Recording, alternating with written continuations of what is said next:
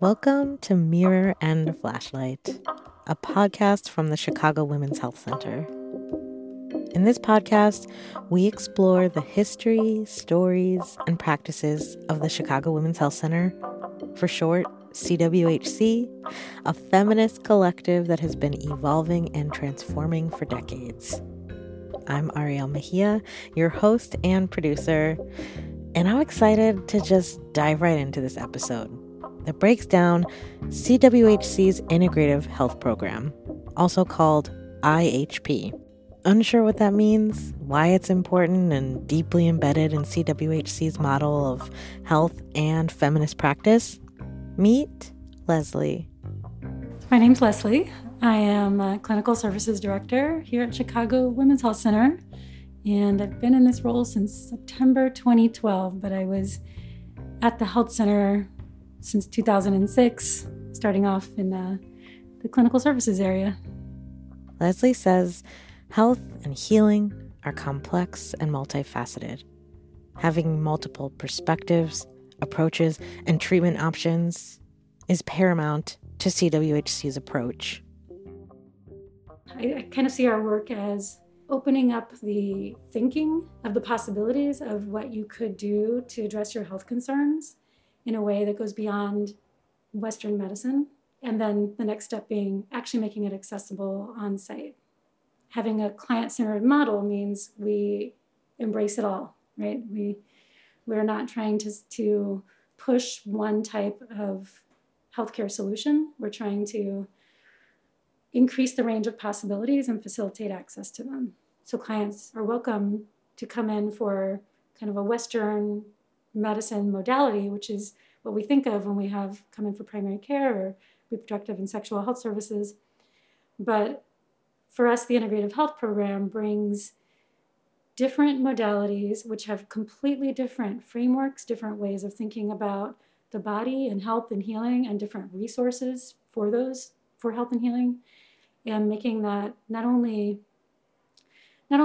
kind of raising it as a possibility for clients so that they have more of a three-dimensional understanding of what they could do to manage their healthcare concerns, but then taking it a step further and offering it here on site.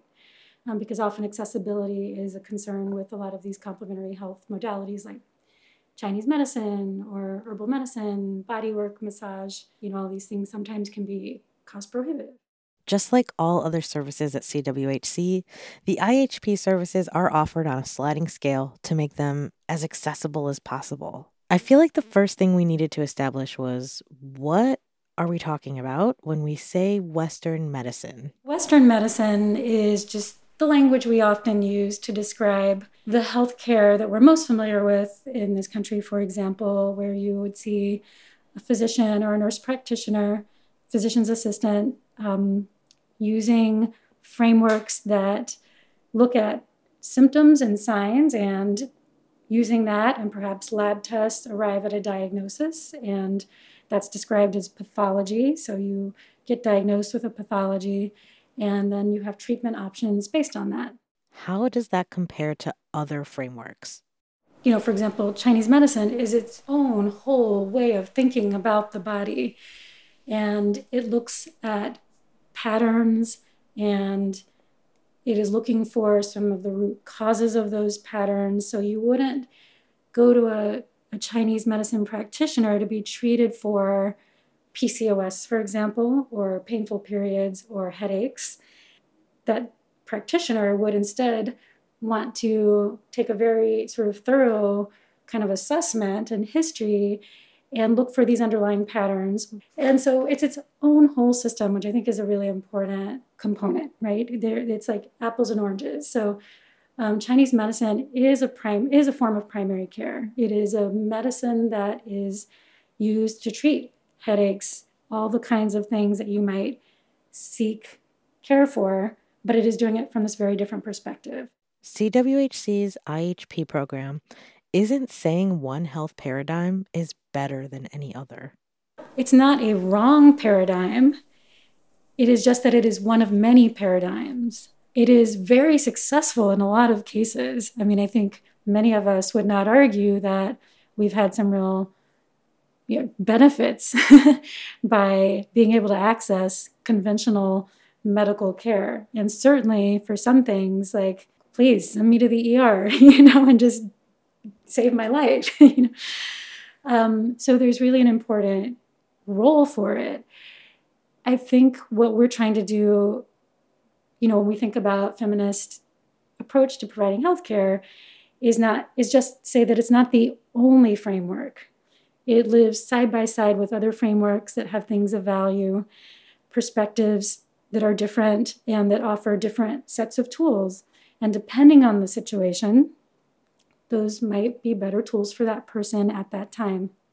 I asked Leslie, why aren't these alternative modalities inherently an option when we go to the doctor? I mean, a lot of it has to do with healthcare is offered within a healthcare system that is dictated by things like insurance and capitalist market dynamics, right?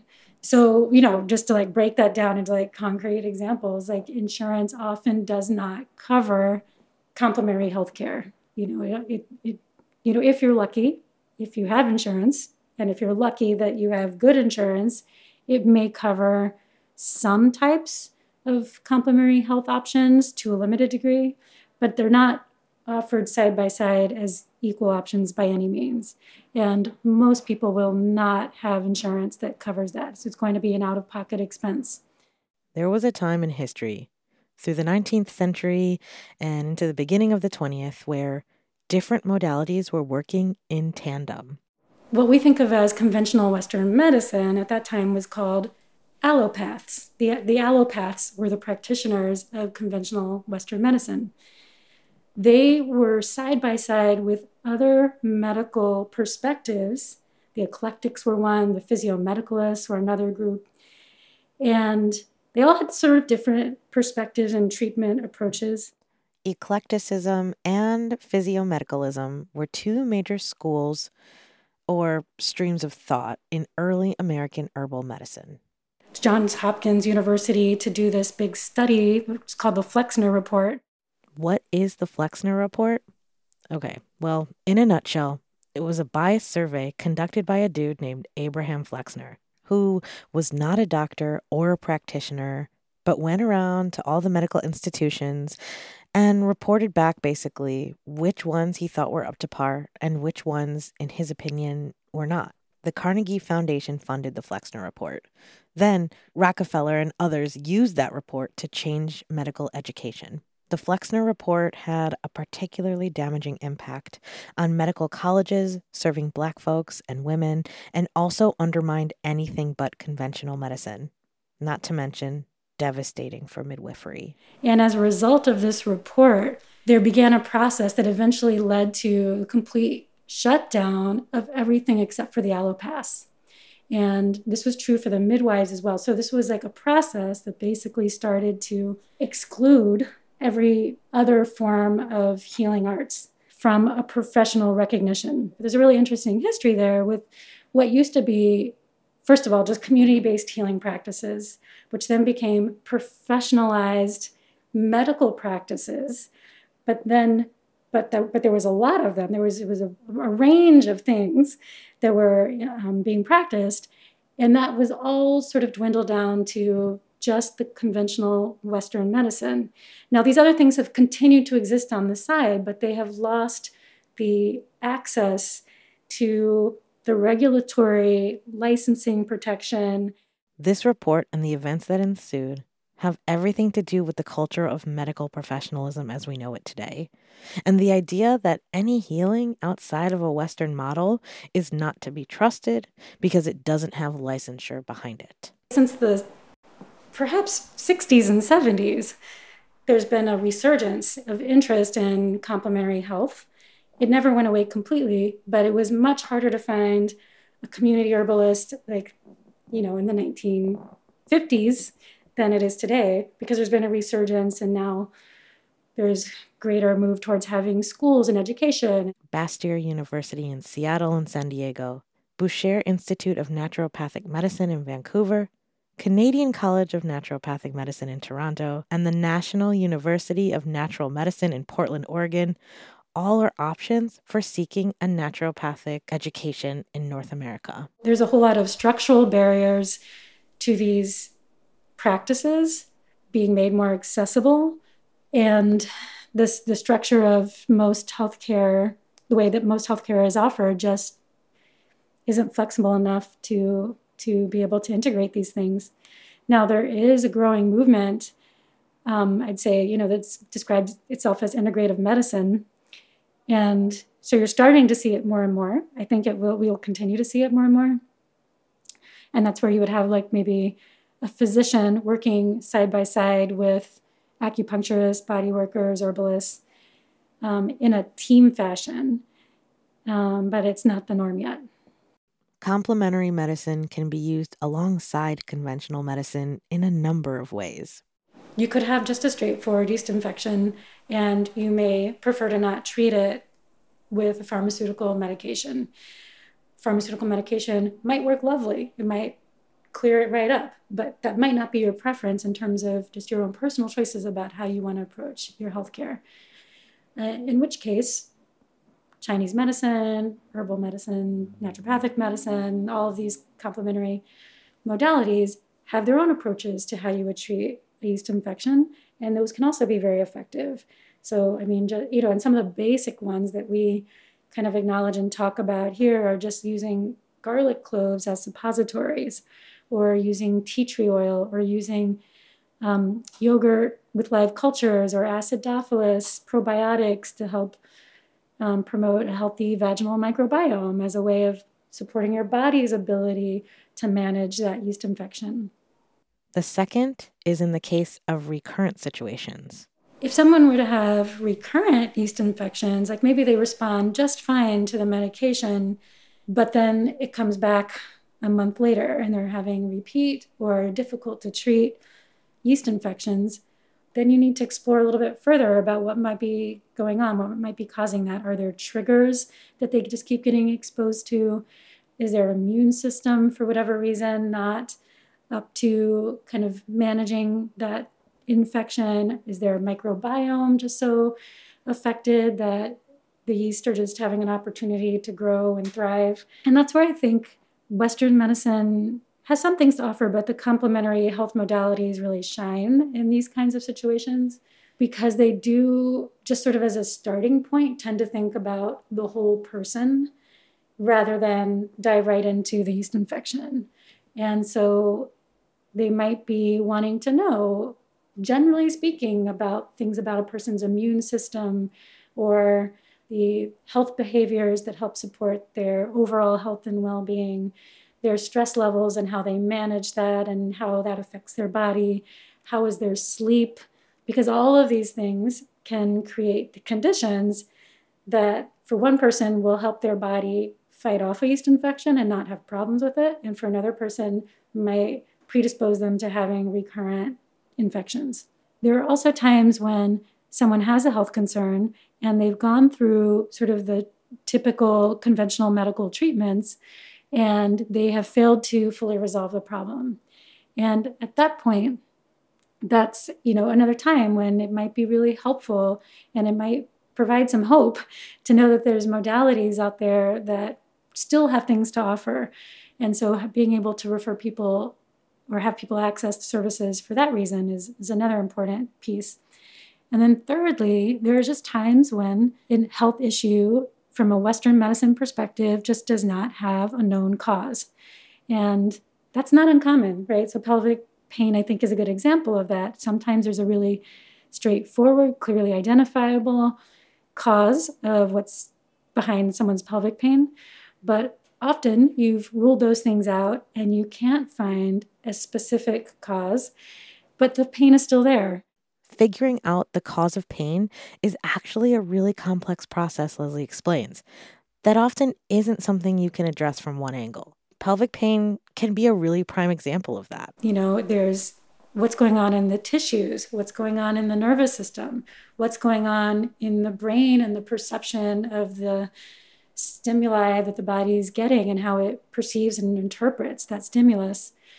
There's emotional components to when we're in pain. So it might seem like bodywork and massage therapy feel a little bit left field, but actually it's really a very relevant connection between, a resource that helps some people's bodies be more resilient to stressful situations, which ultimately affects their health in all kinds of ways, including perhaps a yeast infection. So we do see these things as very tied. For example, with pelvic floor physical therapy, where a lot of people might have a lot of discomfort or hesitation about accessing these kinds of services. They might feel really vulnerable, or even just have a hard time seeking care for the kinds of things you would use it for. So plus it could be really expensive if you don't have insurance. So for us, it was so exciting to have physical therapists trained in pelvic floor work who fit our model perfectly in terms of the perspectives we like to try and bring to the work. Pelvic pain, maybe you can find that clear tissue problem, but if you can't, then there's still a lot of other components to it and other modalities that kind of start from the perspective of that whole person. Because CWHC's IHP program works to offer health modalities that approach the whole body, nutrition is inherently part of that. They recently brought on a nutrition specialist who, in the traditional sense, can talk to clients about food and diet, but this particular nutrition educator specializes in a lot more than that. She brings a paradigm which is called health at every size. And that, I think, is a philosophical framework to talking about nutrition that does not fall into that trap that is so prevalent in medicine, where health problems are reduced to weight or incorrectly attributed to weight. She also brings a method called intuitive eating, which is this really fascinating, powerful kind of way to think about your relationship with food and all the ways that we internalize messaging around food and ways that we then kind of internally police our eating patterns. So these approaches are not about weight. They are about what is going to be healthy for you and what does that look like? How do you do it? And, all within sort of a context, I think, of understanding the broader social situation that we live in that has lots of damaging messaging around nutrition and health. Having practitioners with these different perspectives working together in communication with the client, that whole team working together, can be a really powerful approach. Traditional Chinese medicine, which includes acupuncture and herbs, over the course of 2 millennia, it has become a very systematized way of looking for and addressing patterns that address any and all particular health issues. Acupuncture can be incredibly helpful at helping to boost someone's fertility. So if they're trying to get pregnant and perhaps they're going through a process of trying to use alternative insemination or artificial insemination, then working with an acupuncturist to help get your body so that it is fertile, maximally fertile, can really help speed up that process. With providing all these services in-house, they can be in communication with each other, if the client desires. This is a powerful offering to clients that really just optimizes health outcomes to their fullest potential. When we have situations where we have a client who's maybe seeing a provider in our kind of clinical services program, and they're perhaps seeing the acupuncturist, if they would like those parties to be in communication and discussing what's going on, then we can do that. And that's, to me, that's really kind of, I think, the most fun and what I would aspire to. I think when each side can share information and perspectives so that the client has even a fuller sense how it can transform a healthcare encounter and undo or counteract the harm that is often part of a healthcare system and healthcare experiences. Even if we weren't interested in all of that, it would still be the right thing to do, is to offer these kinds of services, because it is about people getting better and having as many resources and tools And ways to do that can only help. It seems inherently feminist to me to offer integrative health services. I ask Leslie if she agrees. I think it is, or at least it's the type of feminism that makes sense to me. It's about having options and respecting people's choices and facilitating access to those choices. And I think that's a sort of part of what a feminist perspective of healthcare brings. I think having the integrative health program was a great step in broadening our ability to kind of provide healthcare from a feminist perspective. We think about people as whole human beings and not just the issue that they came in the door with. Maybe they came in with a yeast infection. Maybe they're getting recurrent yeast infections. And there's maybe some straightforward ways to handle that immediate yeast infection. But the bigger question is, how are they doing overall? And how can they be better supported in being healthy and well? Considering the whole person in terms of prognosis and diagnosis can only offer solutions. There are so many studies now that show how stress, for example, affects many aspects of physical health, that mental well-being is directly linked to our physical well-being. We want to acknowledge that these things are all connected, and so we're checking in with people to see, do you have any concerns about this? How do you have any questions about resources or strategies for managing stress? How are you feeling about that? Because if that is something where someone is struggling, it will have a direct impact on their total well-being. Other modalities that kind of start from the perspective of that whole person might offer a different way, right? And a different way to think about it and to find things that the person can do, treatments that ultimately improve the situation and give people hope. Thank you to Leslie Fiedler, who is the beating heart of the Clinical Services Program and the Integrative Health Program, for sharing your wisdom and perspective with us for this episode.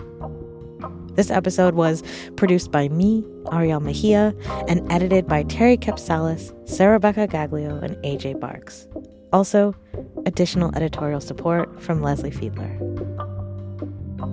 As the final episode of our inaugural season is going to be released next, we'd like to invite you, beloved listeners, to a live virtual event we're holding to reflect on this podcast and to connect with you.